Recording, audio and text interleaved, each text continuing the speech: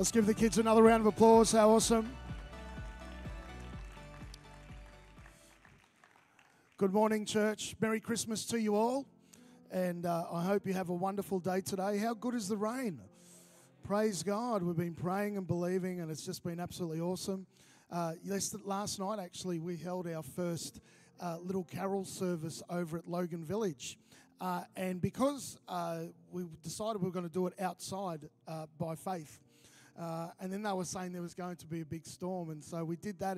It was great. We didn't know how many people were going to turn up. We've hardly even started out there yet, but 84 people came, which was fantastic. It was really, really cool, and we're looking forward to starting some weekly gatherings there in January. And while I was preaching, I had everyone's attention. They were just staring right above me, and I only found out later it was because there was lightning behind me and a big storm cloud coming in. And so we finished about 5 minutes earlier than I thought, and I said, "Oh well, we got the timing wrong." But thank God, because as soon as we had packed up the final thing, there was a massive deluge that came. So it was the best of both worlds. We got the rain, but we got our carol service in as well, which was awesome. And, the scripture says, don't despise the day of small beginnings. And we are so excited to extend the footprint of King's Church throughout southeast Queensland. We know God's going to do amazing and great things, which is awesome. But today I want to share with you a thought, a Christmas thought, obviously, from the scripture. And I thought, the Bible tells us that Christ is actually the gift that God has given us. And so I thought it might be good to talk about Jesus today and to unpack what that actually means, because Jesus to many people means a lot of different things. But if we look back at the Christmas story, we can actually see what it was said about him when he was born and his importance to us. And so with that in mind, I want to just read a passage of scripture to you, and it's found in Matthew chapter 1, verses 18 to 23. Matthew chapter 1, verses 18 to 23. And it says this: Now the birth of Jesus Christ was as follows. After his mother Mary was betrothed to Joseph, before they came together, she was found with child of the Holy Spirit. Then Joseph, her husband, being a just man and not wanting to make her a public example, was minded to put her away secretly. But while he thought about these things, behold, an angel of the Lord appeared to him in a dream, saying, Joseph, son of David, do not be afraid to take to you Mary your wife, for that which is conceived in her is of the Holy Spirit.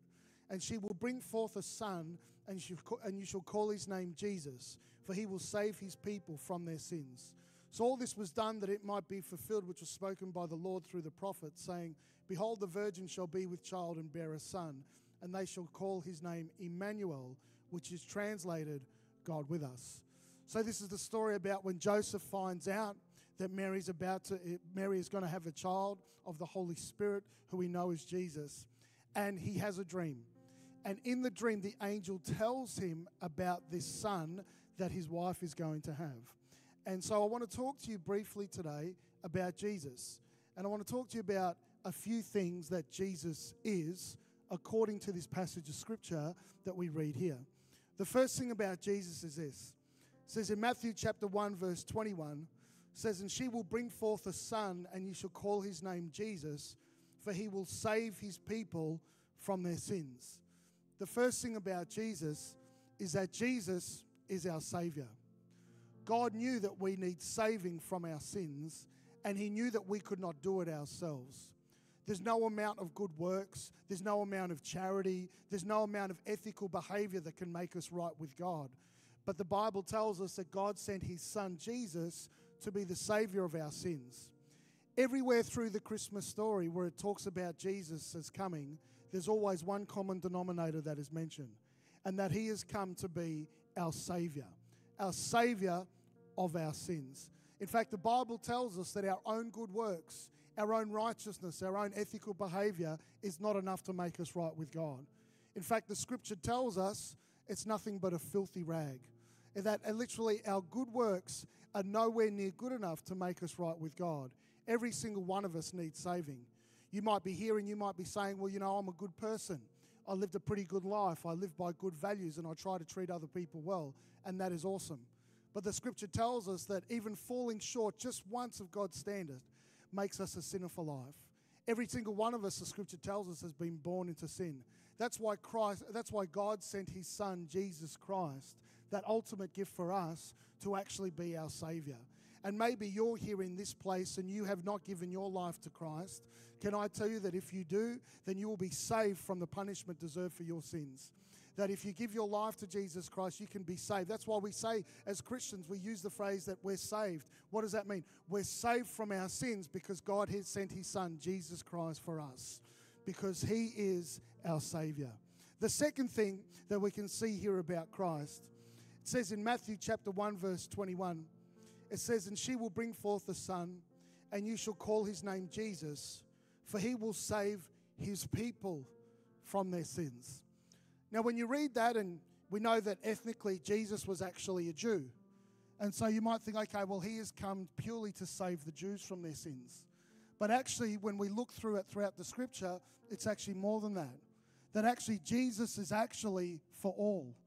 You know, it tells us that when the angels actually appeared to the shepherds who were out, watching their flocks by night. When I was a kid and they had that old carol, I used to think it was wash their socks by night, but it was actually watching their flocks by night. The scripture tells us that he came and that he was going to be a light to the Gentiles. The Bible tells us that when Simeon, an old man who was told that he was going to see the Messiah before he died, when he came to the temple, he saw Jesus Christ there as a baby. And he knew that this is the one who was going to be the Messiah. And he prophesied over him and said he is going to be a light for the Gentiles. In fact, when God announced that there was going to be a king of the Jews, the Bible tells us that actually 3 wise men from the east, these men were actually Gentiles, came and they came and worshipped him. What does that tell me? That because of Jesus Christ, salvation is actually for all. It doesn't matter about your ethnicity. It doesn't matter about where you come from, that Jesus Christ is for all. He's even for people of different socio-economic statuses. Some people would think that Christianity is actually for the poor, or Christianity is for the rich or for the middle class. I'm here to let you know that Christ is for all. 3 rich men from the east came and they worshipped him. And then the angels actually appeared before some shepherds. And shepherds were actually very poor people. And so at the time when Christ was born, it was announced to people of different socio-economic circumstances that there was a Savior that had come from them. I'm here to let you know that Jesus Christ is for all. It doesn't matter the circumstances that you might find yourself in right now. It doesn't matter the circumstances of the person next to you. Jesus Christ is for every single person. When it says there that he has come to save his people, that is actually talking about you and me. It doesn't matter if you feel far away from God. It doesn't matter if you don't feel good enough for God. I'm here to let you know that Jesus Christ is for all.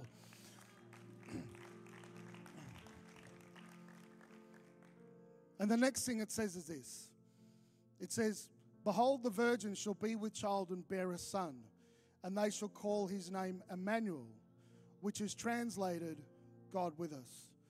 The next thing about Jesus is God with us. God is actually with us. He's not against us. He's actually for us. The Bible tells us that when the angels appeared to the shepherds who were watching their flocks by night, the scripture says that they declared that because of Christ, peace on earth, goodwill towards men. What's that goodwill? That's goodwill from God towards men. That's how God actually thinks about us. God is for us, not against us. If he was against us, he wouldn't have sent his son Jesus Christ for us. But because he is for us, wanted to make a way for us to come to know him, wanted to make a way for us to be saved, he actually sent his son Jesus Christ to show us how much he is for us. When I was younger and I had a picture of God in my head, I thought of a guy with a big beard standing on a throne with lightning bolts ready to strike people down. But that's not the God of the Bible. The Bible tells us that because of Christ, we know for sure that actually God is with us. Even more than that, it also means that he is with us right here, right now. That through Christ, you can have a relationship with God right here, right now, and he will be with you. The Bible says he'll never leave you or forsake you. So it's not merely that Christ came, paid the punishment for our sin so that we might have a relationship with God after we die. You can have a relationship with God right here, right now on earth. Why? Because he is actually with us. That's why the Bible tells us that God has a plan and purpose for our life. Bible says in Jeremiah chapter 29, verse 11, it says, for behold, the plans I have for you, says the Lord, plans to give you a hope and a future. God has a plan for every single one of us. In fact, to be honest, for me, that was one of the great tipping points for me giving my life to Christ. I grew up in a Christian home, and I always believed in the reality of God, but I didn't understand His nature, and I didn't understand His goodness. And so, because I believed in God and I kind of grew up fearing Him, I thought, this is what I'm going to do. I'm going to live my life my way, and then just before I die, I'm going to give my life to Christ, and then so I can just make it into heaven. But at the age of 19, I realized this world doesn't have everything that I need or want. And I realized that actually that is only found in Him. That actually having a relationship with Him means that it can open up your destiny. And so what I found is after becoming a Christian, that my future opened up. Why? Because He made us. He's got a plan and purpose for us, and He's actually with us. And maybe you're in this place and you're worried about your future. I'm here to let you know that when you're a Christian, you've got a relationship with God. The Christmas story reminds us that God is with us. That because of Jesus Christ, He's with us and He's for us. You can have a relationship with Him, and He has a plan and purpose for your life. There are some people even now, you're worried about next year. You might be in somewhat of a transition. I'm here to let you know that God is with you, that He is for you, that even if you don't know what's coming up in the future, He knows the end from the beginning, and He will take care of you because He is a good God. The angel actually said to Joseph, this son of yours is going to be known as one. His name is Emmanuel, which means God is with us. And the last thing is, and we don't have it on the screen, so please forgive me, audio team. The last thing about Jesus is this. It says, and behold, the virgin shall be with child and bear a son. They shall call his name Emmanuel, which is translated God with us. The fourth thing about Jesus is God. Not just a good man, not just an ethical teacher, not just a guru, not just some kind of well-known speaker. Jesus is God. That's why He said He's God with us. How do we know He's God with us? Because Jesus Christ is God, and He came in the flesh, and God is with us. So what that tells me is this. If you really want to know what God's like, look at Jesus. If you want to have a picture of perfect theology, look at Jesus. Look at Christ. Look at His life. Look at His ministry. It was one full of kindness. It was one full of power. It was one full of restoration. It was one full of forgiveness. He would spend time with the kind of people on earth that would be rejected by others, and He would have no problem spending time with them. Because why? Because that was showing the heart of God. Jesus Christ is God. And if you want a picture of perfect theology, that is Him. That means that God's not an angry God looking at fault finding or looking for an opportunity to punish us. I love the story about when Jesus was with two of His disciples, James and John. They're called the sons of thunder. And I think it's because of their temper. And there was a particular city that rejected Jesus. And so James and John said to Him, they said, Lord, let's just send lightning and fire from heaven and destroy this city for rejecting You. And Jesus said, oh, put it away, boys, settle down. That's not even actually in my mind. So right there we see this, that because of Christ, He's a God of love, He's a God of redemption, He's a God of forgiveness, He's a God who's with us. He's not looking at the Gold Coast saying those people are so sinful, they're like Sodom and Gomorrah, I want to come and destroy them. No. He sent us here to be a representation of Him, to let them know all this region on the Gold Coast, Reedy Creek, Pimpamar, Logan Village, to declare the good news of the gospel, that God is with us, that God actually likes us, that He actually wants a relationship with us, that He is a restorer, that He is a healer, that He loves us, and that His favor is towards us. If you want to know what God's like, just look at Jesus, because Jesus is God with us, and Jesus loved His people. You know, the scripture tells us in John 3, chapter 16, that God so loved the world that He gave His Son, that whoever believes in Him shall not perish, but have everlasting life. It doesn't say God so hated the world or was so frustrated with the world. It actually says God loves the world, and that's why He sent us His Son, Jesus Christ. You know what that means?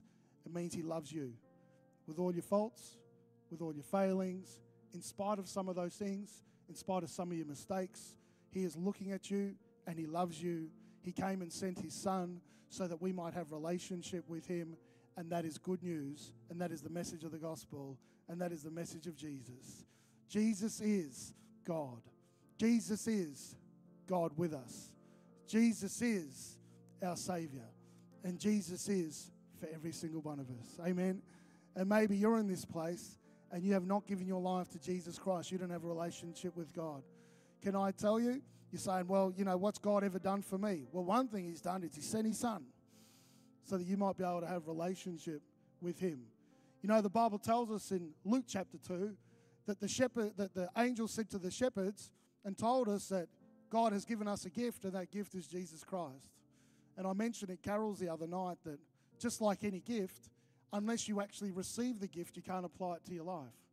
A number of years ago when we used to live in Mackay, there was a group from our church, and we went to the local shopping centre, and we were giving out Lindt chocolates to people. And I love Lindt chocolate. It's my favourite, just in case you were wondering.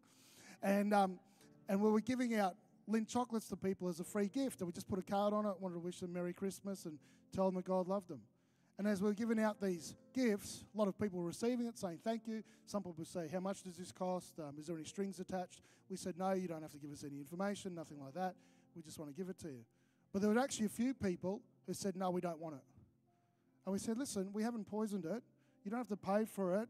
You know, there's not a GPS in there where we're going to follow you later. It's just, you can just have it. And some people said no. And some people grabbed it and then walked off, and I saw them put it down on a bench and just walk off. And I thought, wow, here's this gift. They didn't purchase it. It's good for them. It's available to them. But because they didn't receive it, they couldn't actually have it. And in the same way, Christ is the gift from heaven for all of us. And all we have to do is receive him, like many of you have done. And maybe you're in this place if you have not received him. Can I tell you that what better time to do that than Christmas Day 2019? So if you're in this place and you have not received the gift of Jesus Christ, I want to give you an opportunity to do so. So can I invite everybody to just close their eyes and bow their heads for a moment? And if you're in this place and you haven't given your life to Christ, you haven't got a relationship with God, but you want to, you haven't received the gift of Jesus Christ. If that is you, with every eye closed and every head bowed, if that's you this morning, feel free to just slip up your hand and say, that's me this morning. I want to give my life to Christ. I want to have a relationship with God. I want to accept the gift of Jesus Christ for my life. Maybe you've come with a family member who believes in Christ, but you yourself up until now have not. And maybe you want to do that. If that is you, right where you are, slip up your hand and say, that's me this morning. I want to receive the gift of Jesus Christ into my life today. I want to give my life to him.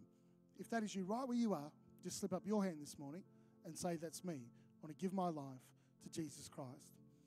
Father, this morning I just pray for every single person in this place. And I just thank you for your Son, Jesus Christ. We honor and remember the gift that you have given us today. And we thank you and praise you for him. May you be glorified and lifted up in our lives today.